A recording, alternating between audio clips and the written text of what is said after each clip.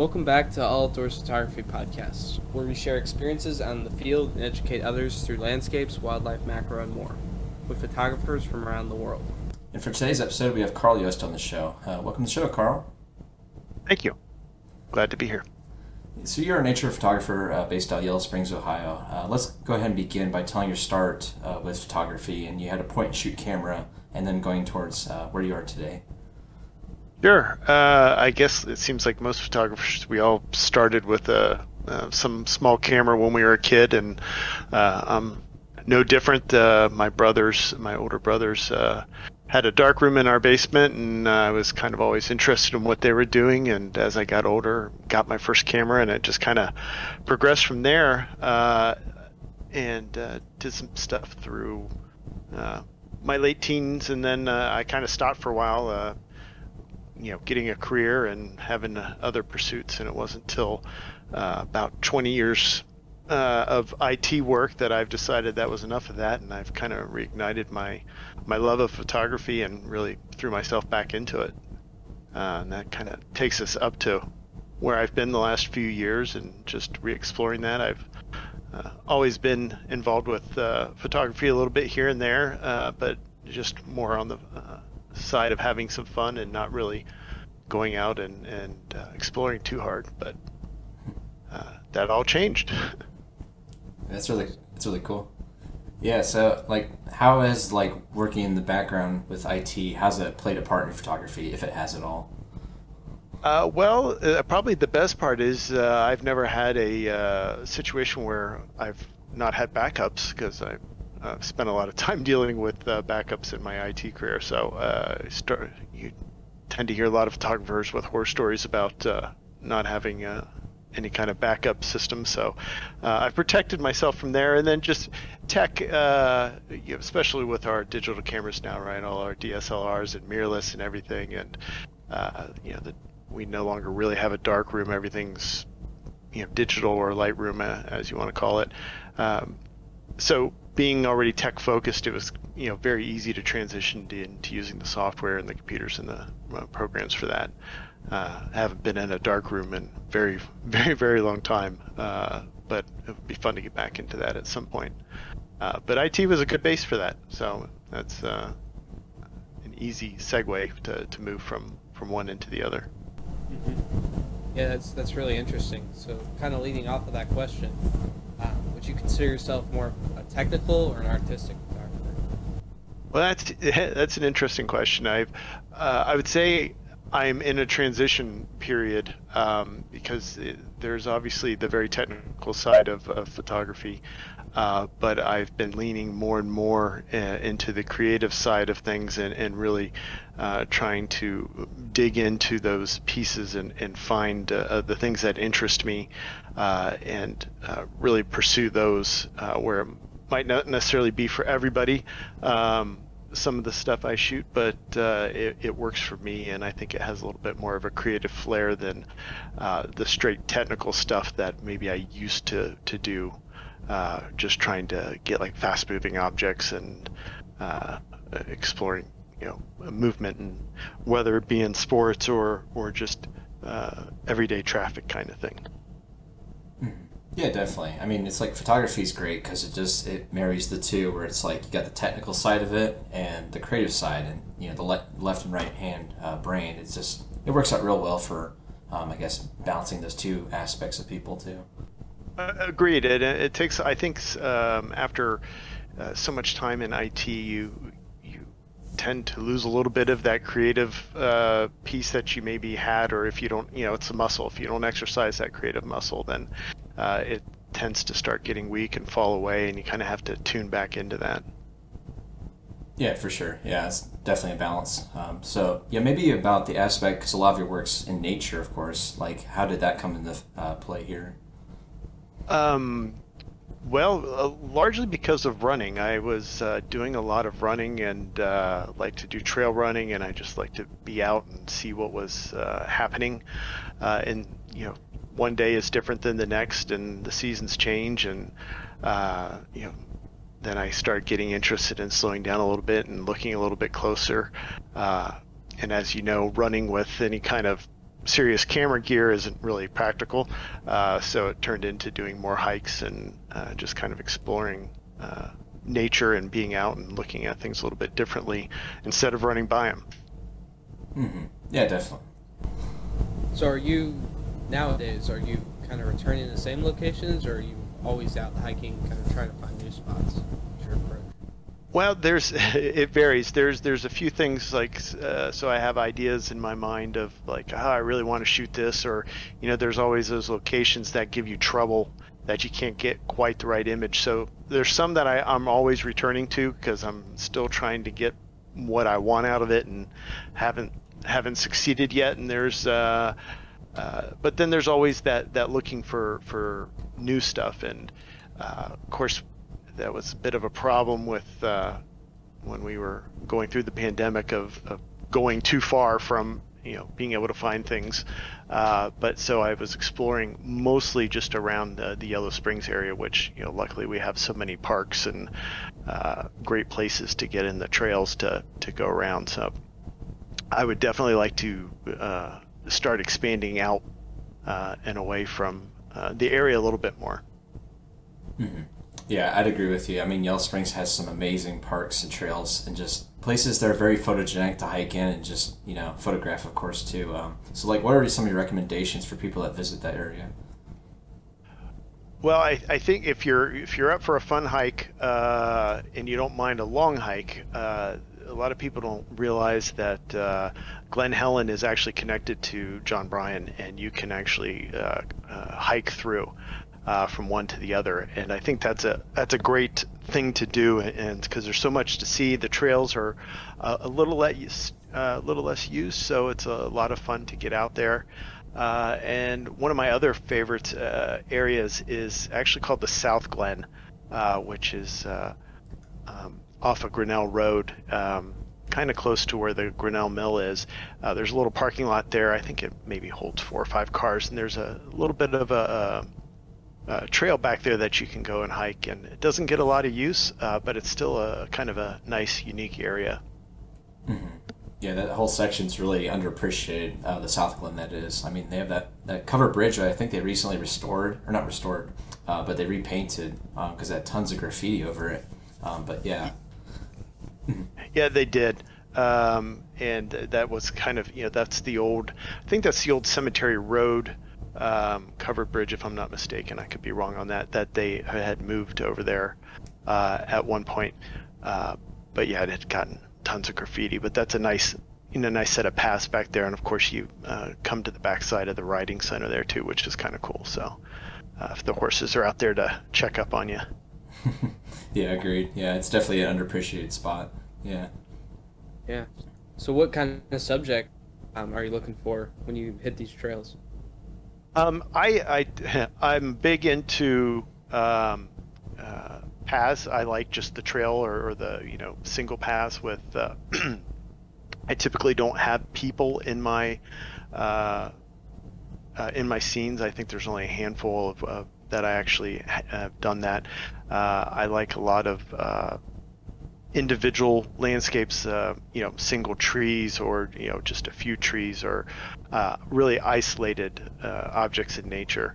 And then I like kind of the other end of that is just kind of a sweeping landscape, something that's where you mind kind of wanders out to the horizon, and you can kind of get lost or kind of transported there a little bit in the photo. So those are the things I'm after. Sometimes it works out better than others, as you know.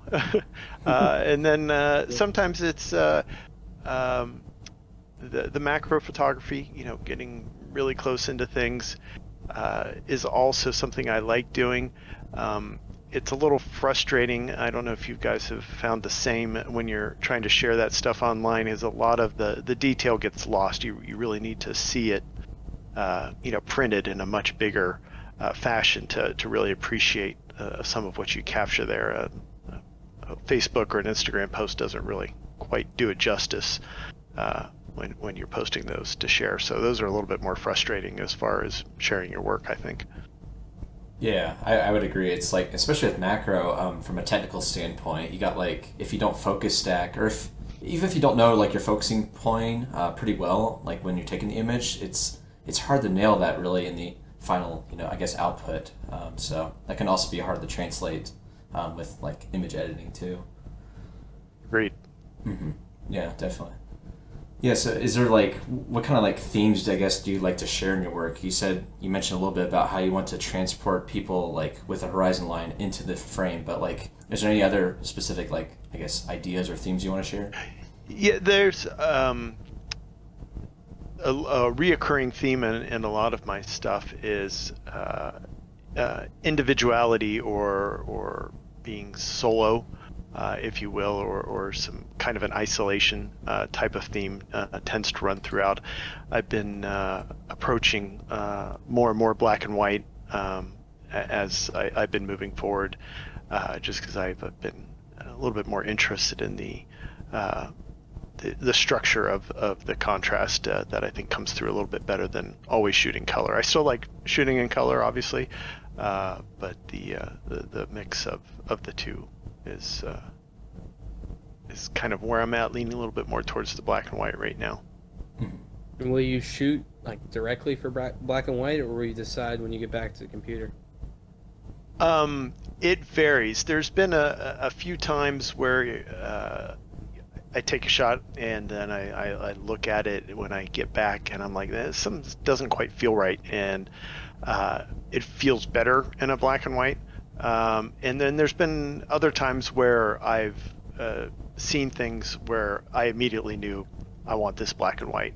And one of those which I did a couple shots up at Antioch College here in town, and it was one of those mornings where we still kind of had a low fog or mist hanging over the area. It was had some cloudy skies, and it was just very ominous looking, and I knew right away it was going to be the perfect black and white image, for instance, that just worked perfectly. Mm-hmm. Yeah. I mean, black and white's great just because it like evokes a certain mood that you just don't get with color sometimes, and that like when you strip away the color and you're just left with shadow and light detail and contrast, it can really produce some really cool results like that too. I think it causes your brain to try to fill in and look at things a little bit differently, because we're so used to everything being colorized, and when you're forced with looking at that image, then you kind of try to fill in the blanks of what those colors might have been. Takes a little bit of a different meaning. Yeah, definitely. Yeah, I feel like a lot of color images, kind of like pull people's eyes towards them a lot more just because they're so much brighter. But like black and white kind of allows a more contemplative feel maybe with it. Yes, I agree. Mm-hmm. Yeah, definitely. So you mentioned about your basically doing the trail running, and that kind of got you into hiking and doing the photography more.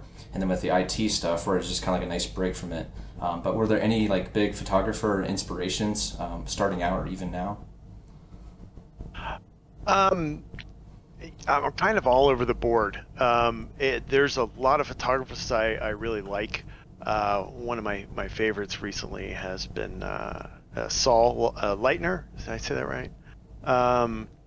Is one that's I like a lot of his work, and he's got some of his, I can't remember the name of his photo book, but his is one that I really enjoy quite a bit.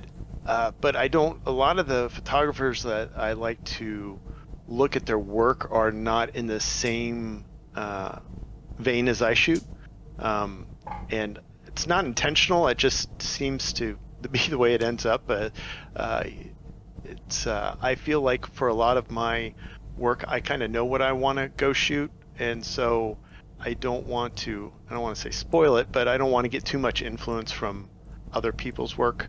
And I like to try to play around with mine, and because I've certainly seen stuff where I've been second guessing, like did I do this because I saw this other image, and you worry about just trying to copy, which everything is always going to be a little bit different, but I try to keep the stuff I shoot a little bit unique. So I think every photographer out there that's taking stuff that's sharing it is got something beneficial and useful to say that we can all take from, whether they're a huge name or just somebody starting out.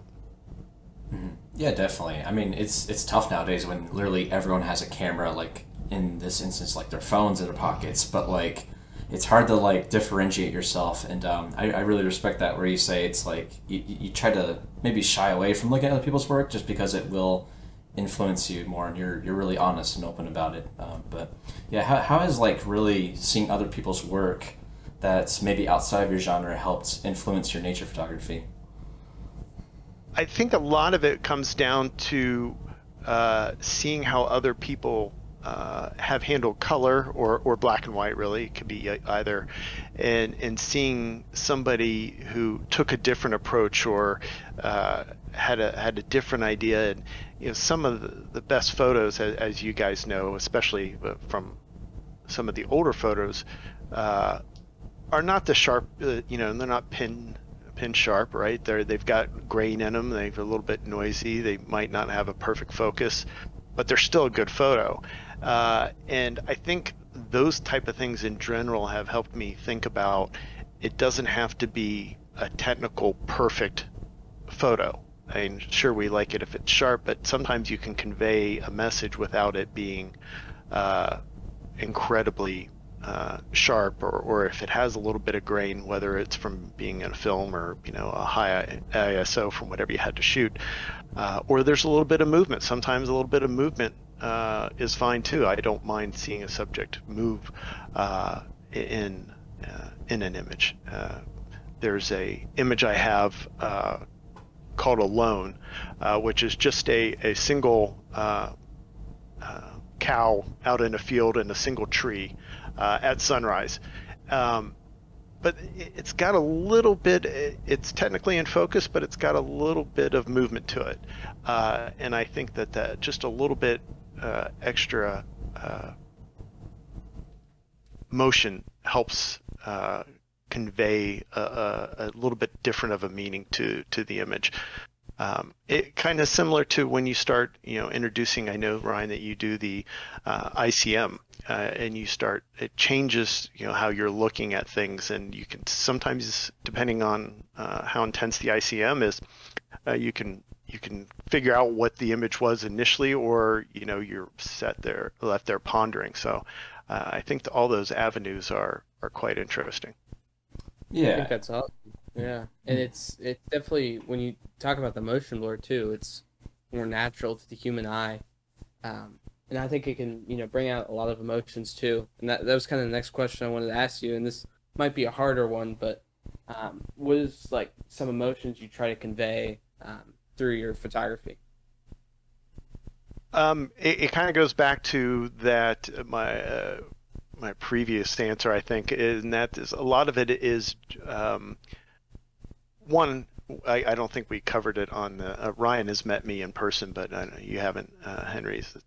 I'm very tall. I'm 6'8", so I tend to stick out a lot, and so looking at things, especially with the macro work and getting low and looking up, not only does it change my perspective, but I hope that it brings a different perspective to other people. So that's one thing, is just providing a different view of the world around us. And then going back to the other answer is just the feeling of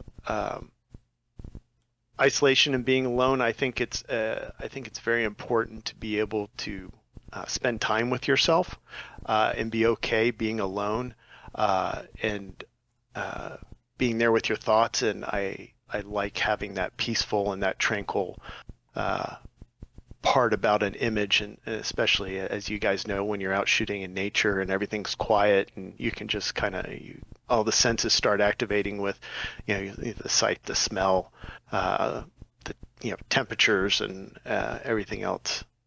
Mm-hmm. Oh yeah, for sure. I definitely agree with you. I identify with that isolation aspect of photography. I feel like it's like when I create my best work, most of the time at least, is like when I'm alone, so I can just focus solely on the task at hand. Do you ever go out and shoot with other people sometimes? And if so, how does that play into, I guess, photo shooting? I don't like shooting with other people, and it's purely because I feel bad. And I'm sure you guys know how it is. Like you're walking around and looking at a scene, and you're taking this shot. I'm like, well, I think I like a little bit better over here. And I hate holding people up, and I don't want to, keep people back from continuing on, especially if they're not particularly shooting or they're not interested in the same subject matter. So that's a little bit of a personal hurdle to overcome, because people would generally say no, it's fine. It's like, well, it's not. I feel like I'm taking up your time and you're not really interested in doing it. So I recently was in Colorado last fall, visiting a friend, and he was taking me around, and we were driving out into the mountains, and we would stop here and there and take photos. And I probably could have spent a good hour and a half at some of the locations, but I felt guilty keeping him kind of held off, especially since he was my driver. I didn't want to make him mad. So that's kind of, I find it a little difficult shooting with other people. And I have found on the few times when I've shot with other photographers, I think we as a group tend to like scatter and kind of go off on our own a little bit, and then we kind of seem to meet back up at the end. So it still seems to end up being a little bit alone. Yeah. Yeah, I feel like that's almost maybe the best approach, really, is you meet up for like the same goal or theme, like photography, of course, but then you do kind of split up like that. I just feel like it yields better results, and you may have unique experiences you can share when you meet back up, but it's also your photos are going to be different too, which is a lot better. Yes, absolutely. Mm-hmm. Yeah, definitely. Yeah, so I want to circle back to actually your height. I'm curious. Weird question, but how often do you shoot from just standing straight up? I know you do a lot of macro work, but like, how often do you shoot just from your view, I guess, of the world?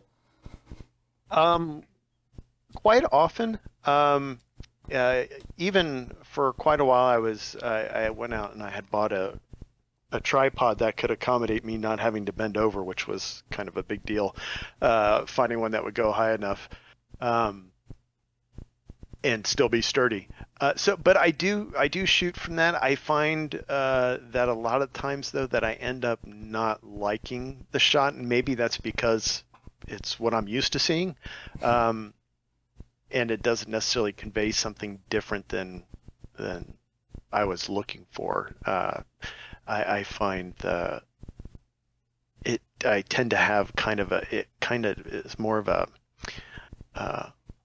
less pleasing angle to the eye when it's kind of straight from my eye level, and doesn't, even though I am tall, I don't think it adds enough difference in perspective to the image. A lot of my better images for landscape stuff, I think, has been when I've actually crouched down and then shooting more from taking a knee kind of position.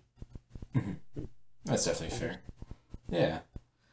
So a large part of your portfolio, like you mentioned, is macro and small scene. Like maybe what kind of subjects are you shooting in that kind of style, and just maybe your process with shooting those. Sure. So it varies. There's a few things that I really like to do. The first is during the winter, as you know, in Ohio, it's in a lot of places. There's not a great amount of landscape to shoot, in my opinion, because it's a lot of gray skies and barren fields, and there's only so much you can do with that. So I've kind of approached doing some of the colder weather work, if you will, as a kind of a little bit more abstract. There's an image called Bird's Nest, which is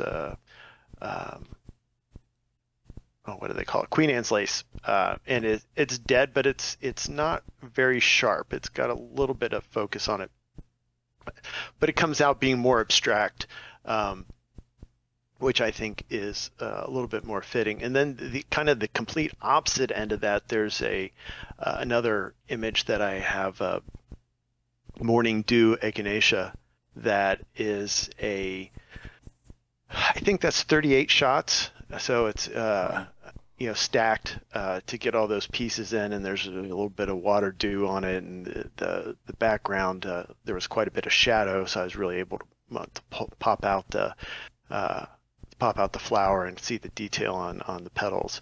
So it really can kind of run both sides of that. I typically look for something that's a little bit different or has a little bit different of a look that I haven't seen, and a lot of it is taking the shot of something I think that's interesting, and then waiting until I get back to the edit and see, is there actually something here?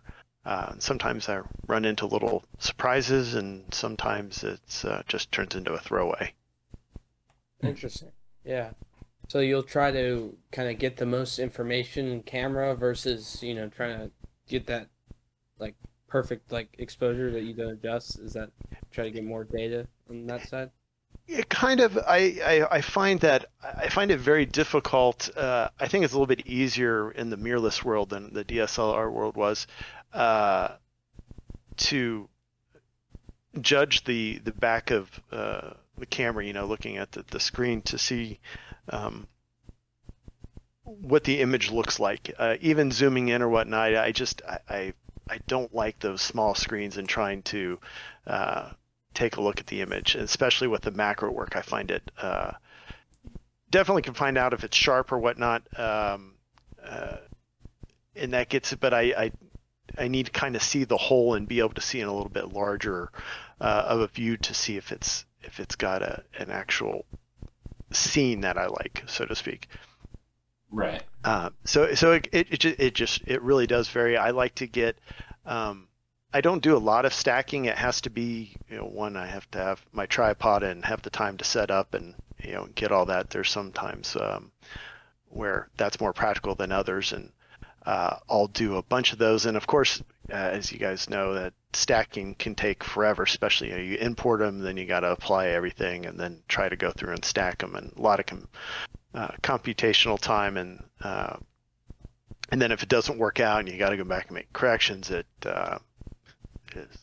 I don't know that it's worth the amount of effort that can go into it. Right. Yeah. So maybe if you could, for people that aren't familiar with focus stacking, like what exactly is it? And like, is it just mainly to achieve clarity throughout the image, or is there something more to it, I guess?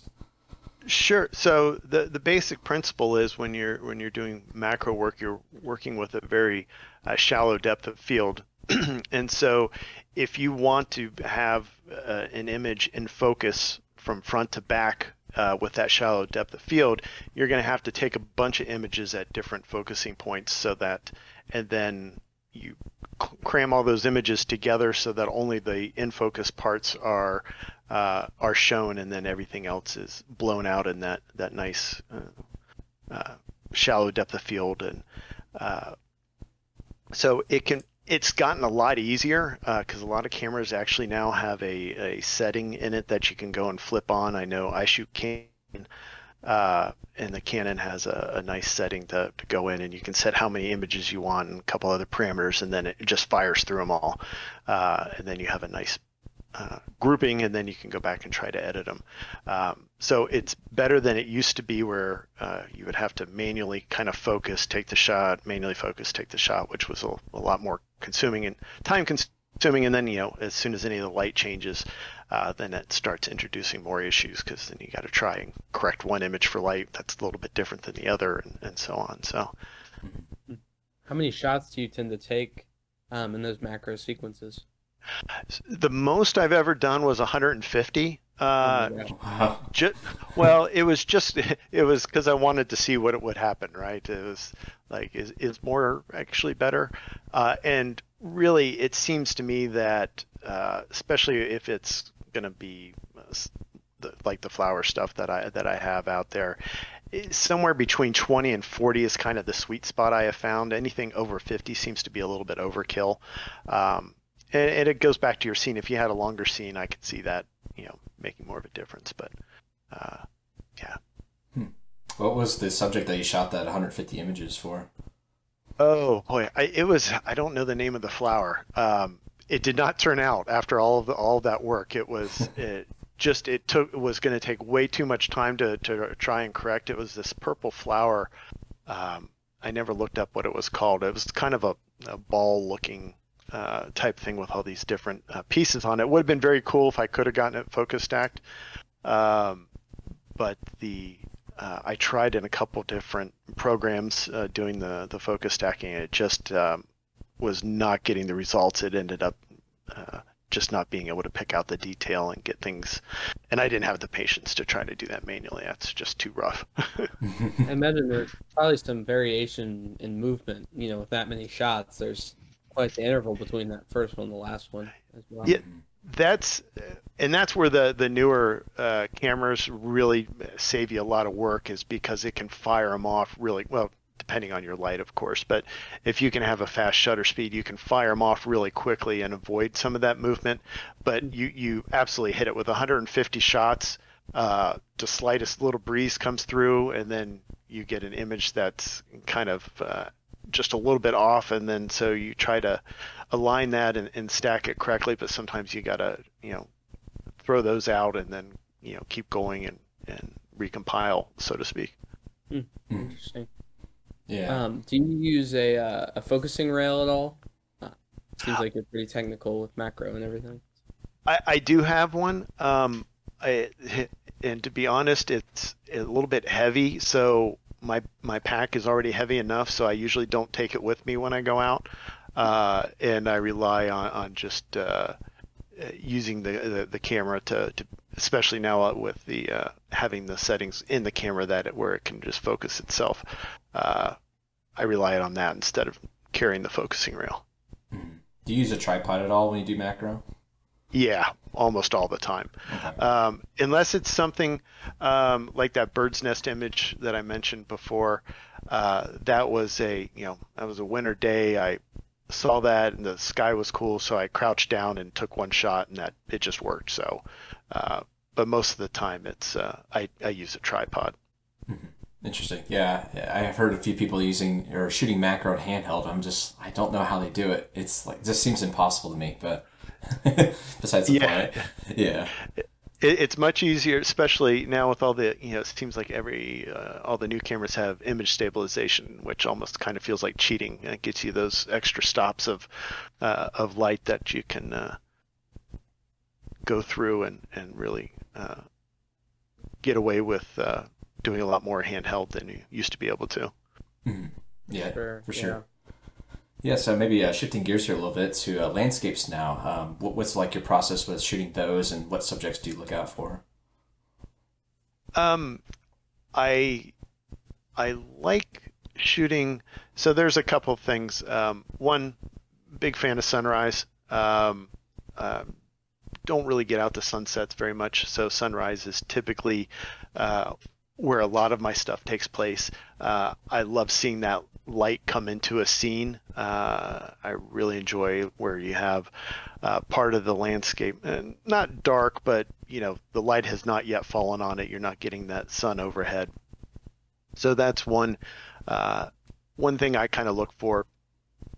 The others would be still looking for clean horizons, or interesting textures within the horizons, where maybe you have a field, and then you have whether it could be a tall grass and then trees behind it, and then another layer of trees. There's an image. It's probably it kind of surprised me. I've gotten the most feedback probably of it than a lot of my images, called Monotone Morning.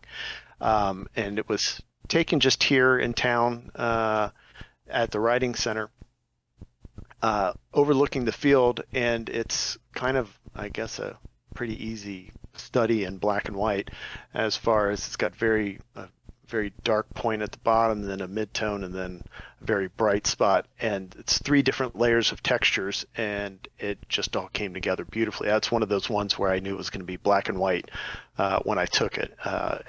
The color image, I tried to process it anyway, just see what it looked like, and it just doesn't work, and it's pretty ugly. But that's one of those things where the time of year comes into play here in Ohio too, right? So, like you mentioned earlier with winter, it's like, especially in Ohio, it's just blank gray skies and just barren fields. Everything just feels really desolate. So it's like black and white almost kind of fits the mood, I guess, in a way too. It does. It feels like for those 4 months or whatever we're living in black and white to a certain degree, especially with Sure. the gray clouds. And I've been trying to um, get the yellow spring in fall, and I've missed it every year at hitting the colors just right for when it's happening. I've gotten it in the winter with snow, and I've gotten it, spring and summer, but I've never gotten a really good fall picture because our colors seem to, if you're not available the one day that the colors are going to hit, it seems the next day we get rain and wind and all the leaves are gone, right? So that's one of my reoccurring themes that I always have to stop by and take a look at anytime I hike through there. Right. I think you and me both, honestly. I don't think I've shot that in fall, the Yellow Springs itself.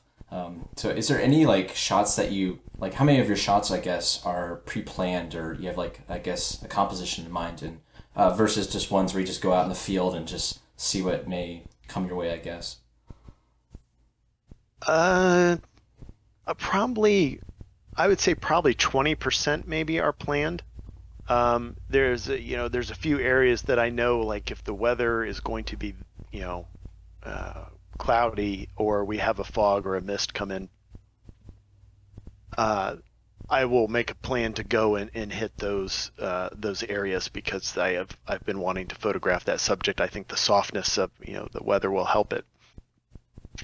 But mostly it's going out to an area.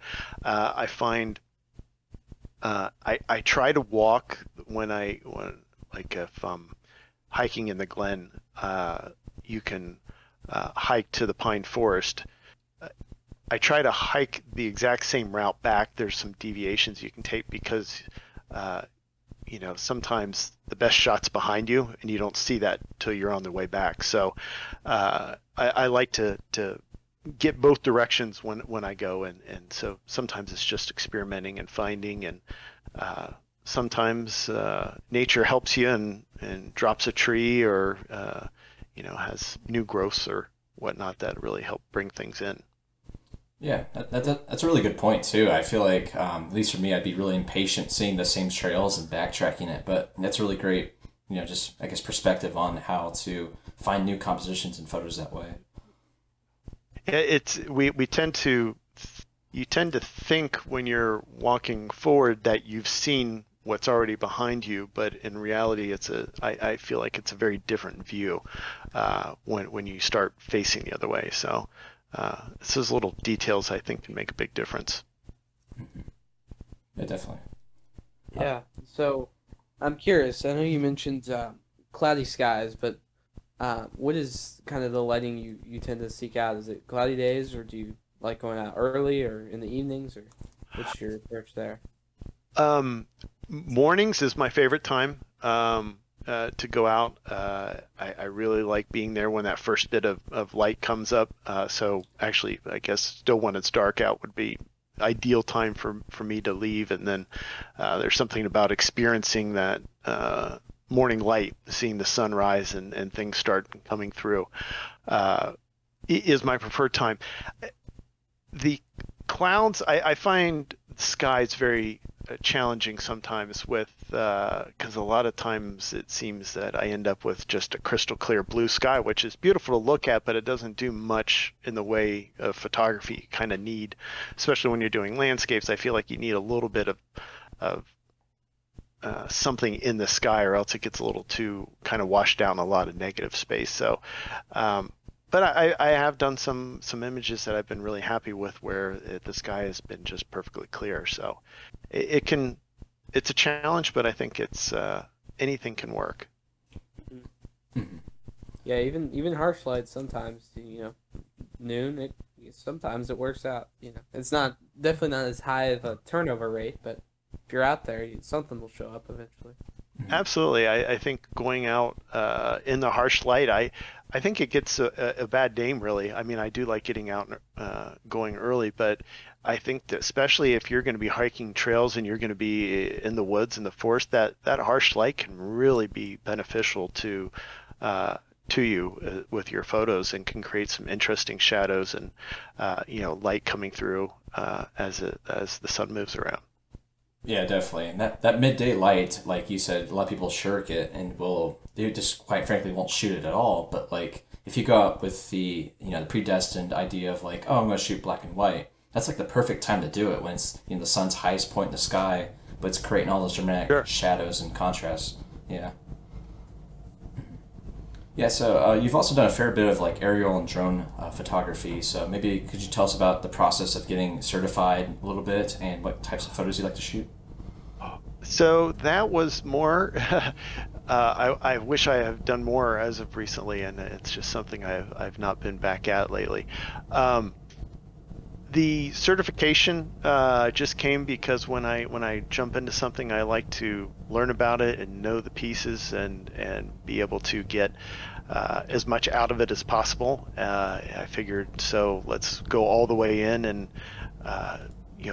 it seemed like the requirements were going to get stricter and stricter. So I figured anytime there's a chance to get in on the early level and then get grandfathered in maybe for future changes in the law it makes life a little bit easier. So the process actually was very simple, and I think it's gotten easier, quite frankly, because they've moved a large portion of it online. It used to be that you had to go into a testing center and be monitored while you took the test and all that, and I believe it's been moved online. At least the reoccurring part to renew has been moved online.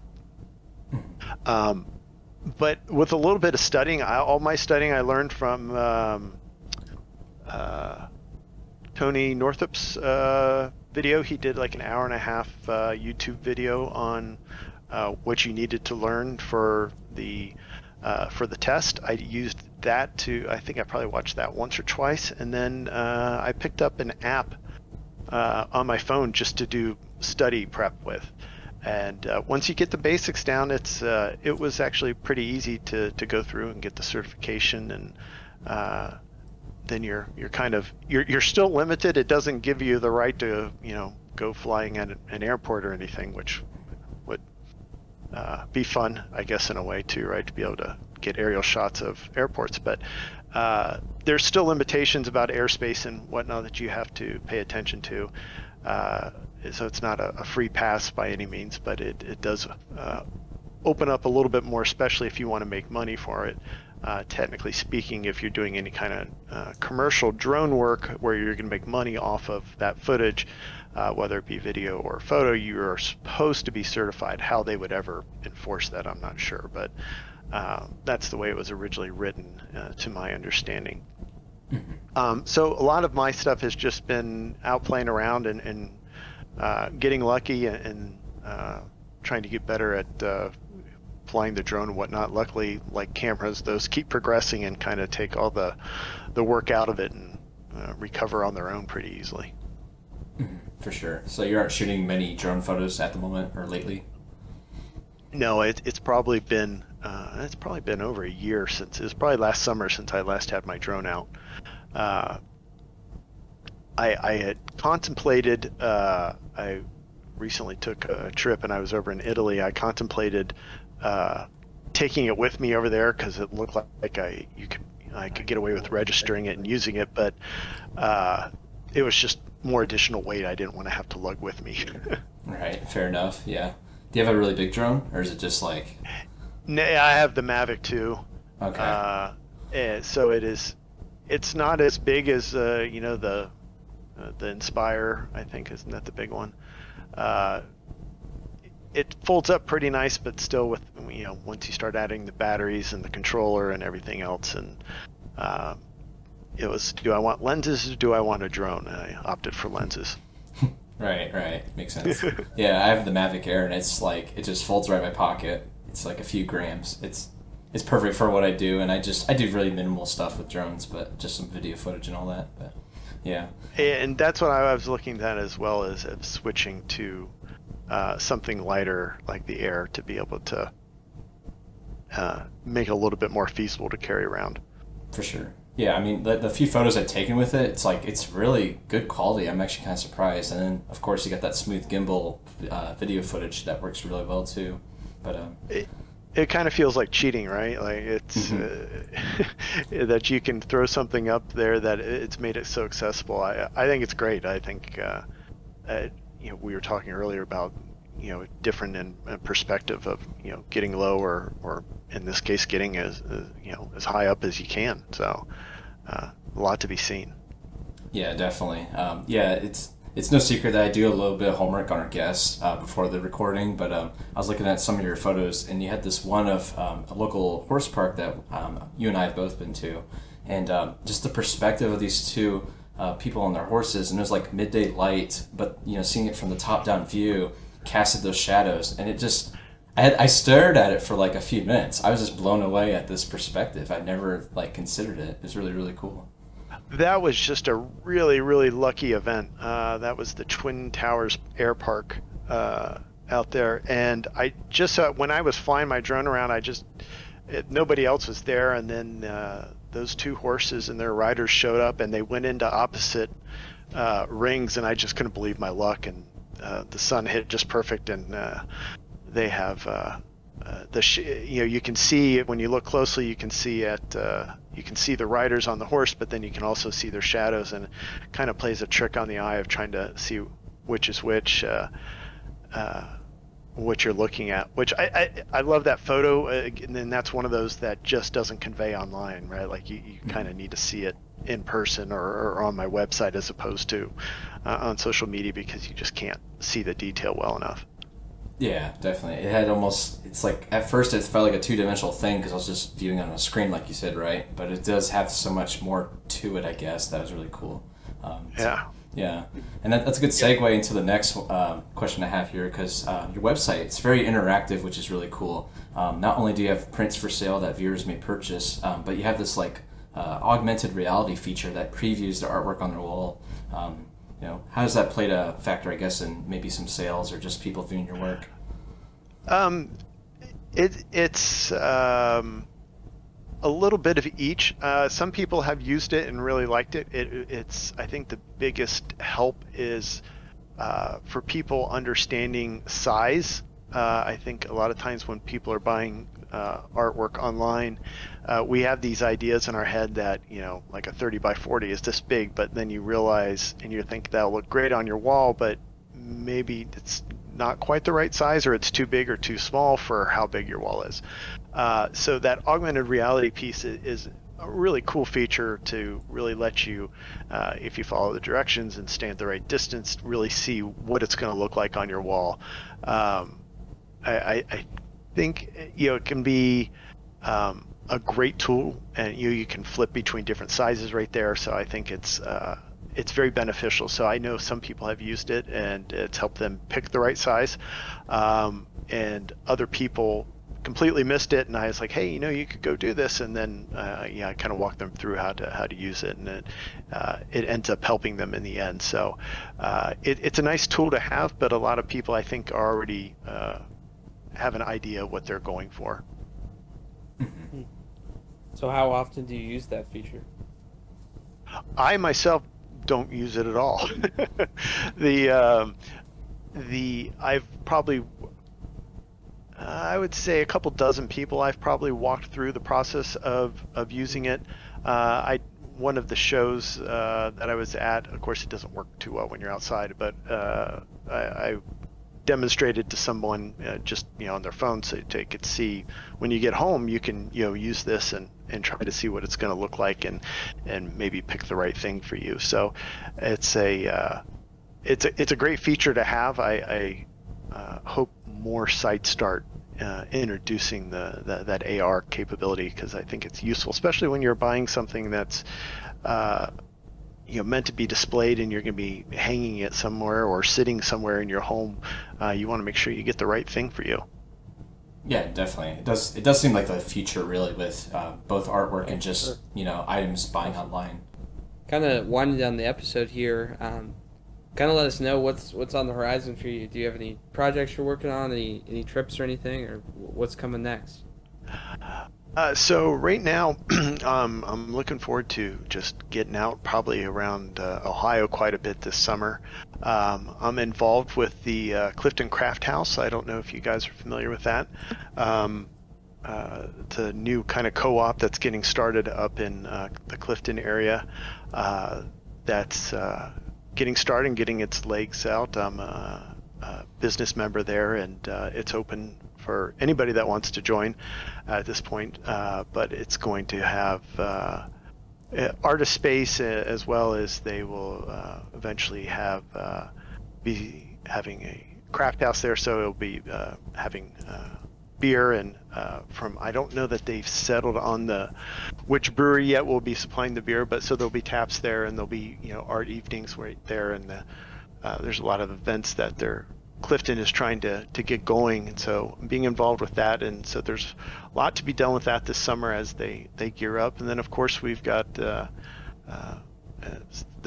summer art season, I guess you would call it, is with shows coming up. We've got I'll be doing the Midwest Native Plant Conference at the Bergamo Center coming up here in July, and then we have the Art on the Lawn in August, I think is the next one, and then there's also in August is the Clifton Music and Arts Fest. So a lot of cool things coming around locally. It's hard to believe we're just about in July, so going to run out of summer quick. I know, it's been going fast, so yeah, I agree with you there. So yeah, this has been a great episode, Carl. Where's the best place for listeners to go see more of your work? So I'm known as, everything is K Yost Photo, so KYOST photo. Either .com is my website, and Instagram is K Yost Photo, as well as on Facebook. Awesome. Carl Yost, thanks for coming on. Thanks, guys. Appreciate it. Thank you so much for watching the All Outdoors Photography Podcast. You can find us on Spotify, Apple Podcasts, Google Podcasts, and the video version on YouTube as well. You can subscribe down below, and we look forward to seeing you in the next one. Thank you.